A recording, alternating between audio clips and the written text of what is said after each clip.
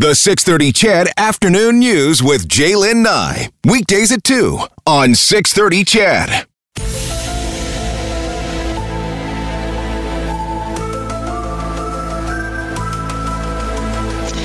I've seen a lot of, well, first off, I want to let you know that Dr. Dina Hinshaw will provide her daily update regarding the COVID-19 situation in Alberta just after 3:30. Usually starts about 3:35, 3:40-ish.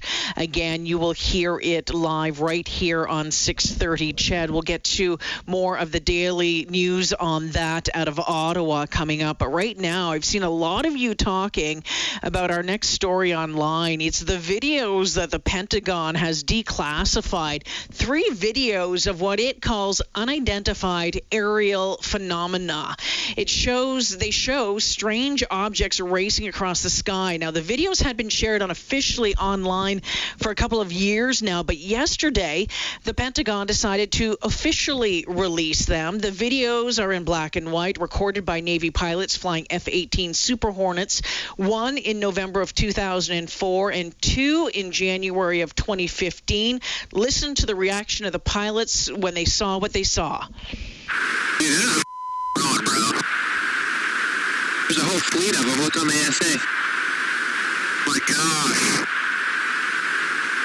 They're all going against the wind. The wind's 120 knots from the west. Look at that thing, dude. That's not our LNS, though, is it? It's not. That is the LNS, dude. Well, if there's another thing, it's rotating. It is believed one of the videos was filmed over the Pacific, the other 2 on the East Coast. One of the videos, that was according to reports. Now, Nick Pope ran the British government's UFO project, secretly investigating them in 1990s. He's called the real Fox Mulder, and now is a speaker, an author, and a filmmaker. He joins us once again. Nick, welcome back to the show. Thank you. It's great to be back on.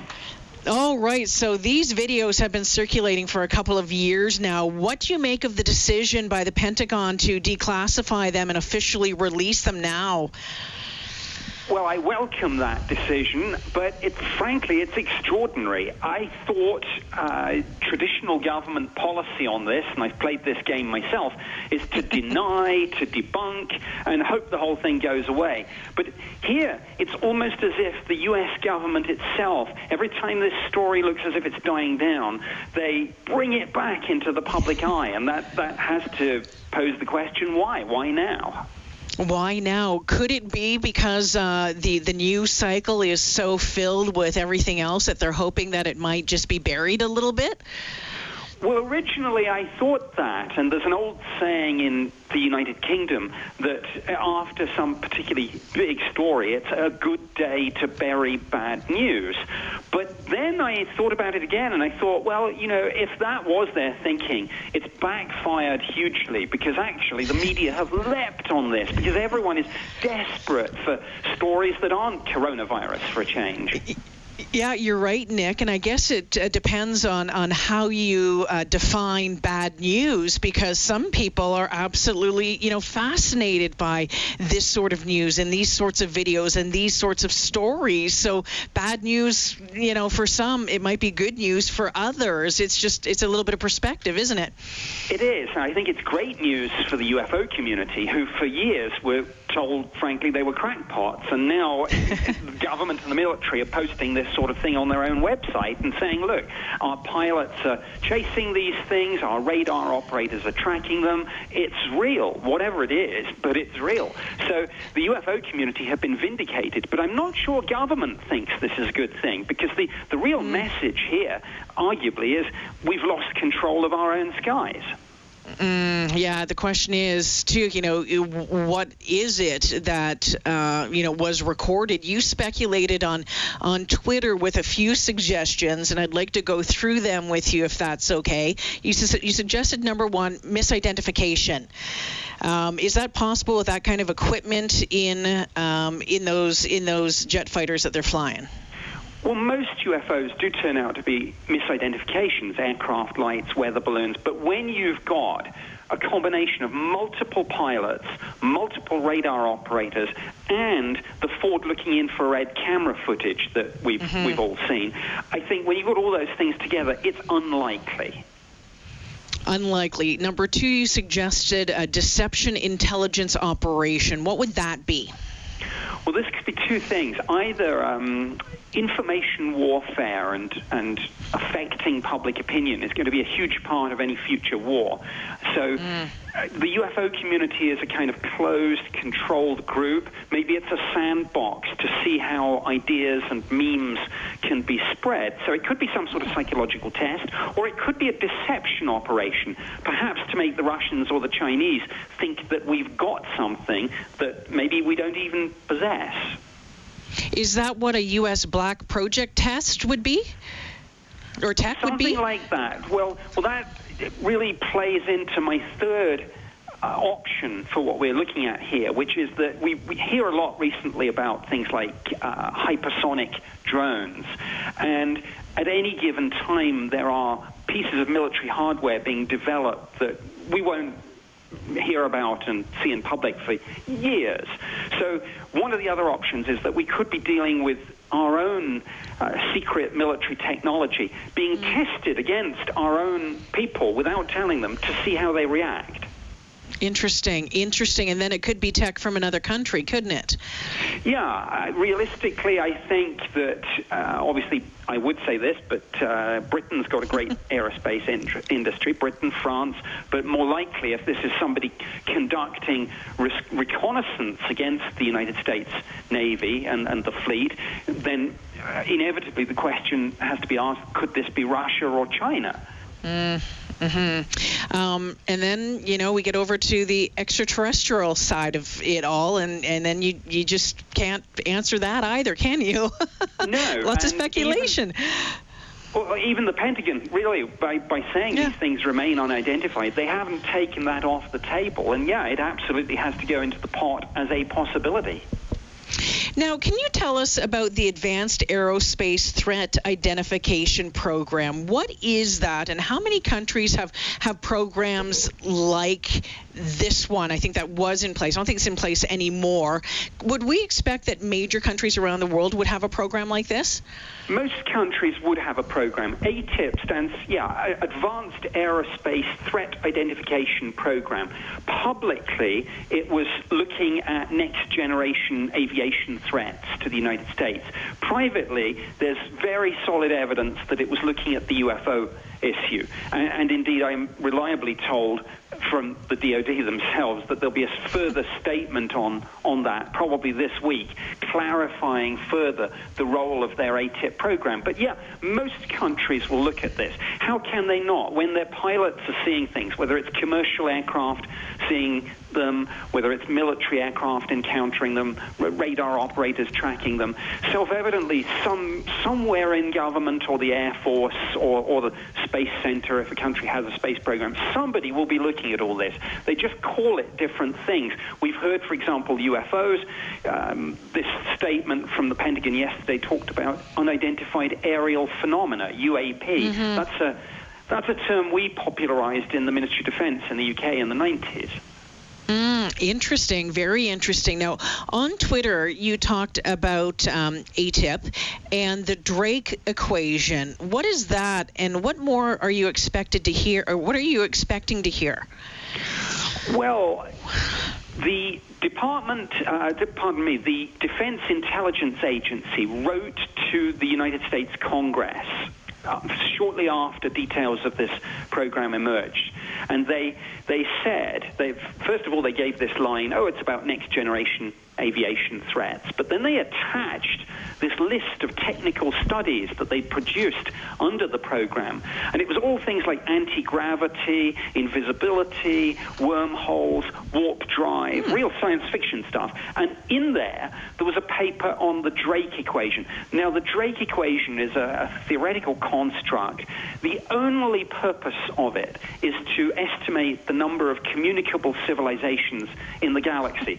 So if this was really about next-generation Russian and Chinese aircraft, why would you be looking at that? So I asked them about that, and they said, we'll get back to you. And that's the statement we should be getting this week, later. So one of the things that they didn't provide is, details about the shape and what they think that it might have looked like. What do you think that says about what these might be, and maybe what we can expect later on with more information being released? Well, we know here in the U.S. that the president has been briefed about these videos. We also know that some various senators on certainly the Armed Services Committee and the Intelligence Committee have also been briefed. And we know that there are videos doing the rounds. I mean, obviously, these are not the only sightings. These 3 sightings are just the tip of the iceberg, the videos we've seen. We know that they have much more data on this, speed, all sorts of other technical things. And we have learned, for example, that there are videos, unlike these, videos classified secret, briefing slides, presumably the ones used to brief the president, that are classified top secret. So there is a lot more information about this out there, but it's buried deep in the military intelligence system. Excuse me, in your work over the years, how often did you hear from pilots about experiences like this? All the time, both commercial airline pilots and military pilots. But they were very reluctant to make official reports, even to us within government doing this, because they feared, rightly or wrongly, they feared that whether it was a commercial airline or whether it was the Air Force itself, they feared that the career consequences wouldn't be exactly positive. So a lot of people would come to us and say, look, I've had a sighting, but I don't want to go on the record. That's changing, I'm glad to say, but it's still a big problem. But pilots are seeing these things all the time, absolutely. And so by releasing these videos, it has to be good news for the pilots who said, hey, I saw this, look at this video that I have from my equipment recording, because as you mentioned, they've probably been questioned and questioned again, or talked themselves into maybe believing that they didn't see anything. So it's got to be good for them. Absolutely, and I want to, and whenever I fly, I want pilots who are keeping such a good lookout that they'll spot these things if they're out there. But yes, it's certainly the release of these videos and the official statement yesterday, I think, goes further to destigmatize this. We also know that last year, the United States Navy issued instructions to its people, telling them what to do if they encounter these UAPs, whatever you call them, but they then refused to make public what the guidance said. That's still classified. Interesting. Okay, Nick, so what do we make from all of this? How do we move forward in trying to figure out what these are? What do you think, who's working on that to try to figure it out?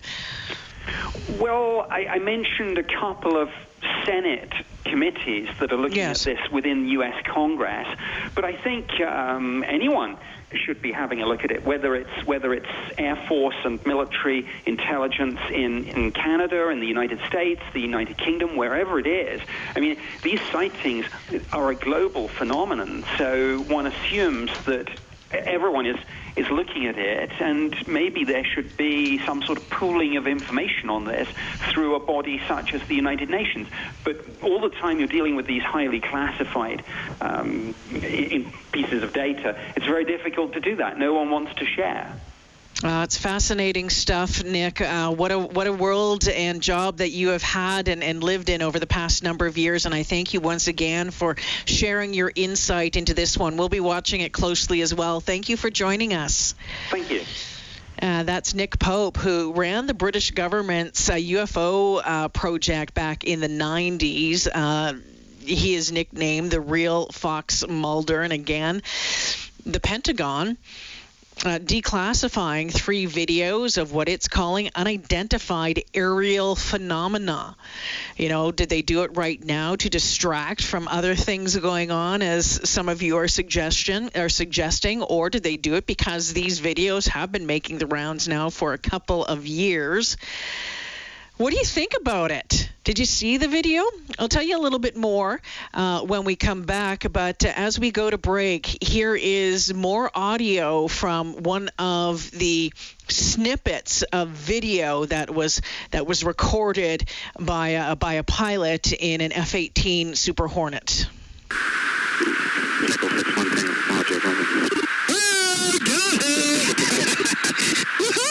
Roger. That's troubleshooting machine. Did you talk moving target? No, I took an auto track. Oh, okay. Oh my gosh, dude. Wow.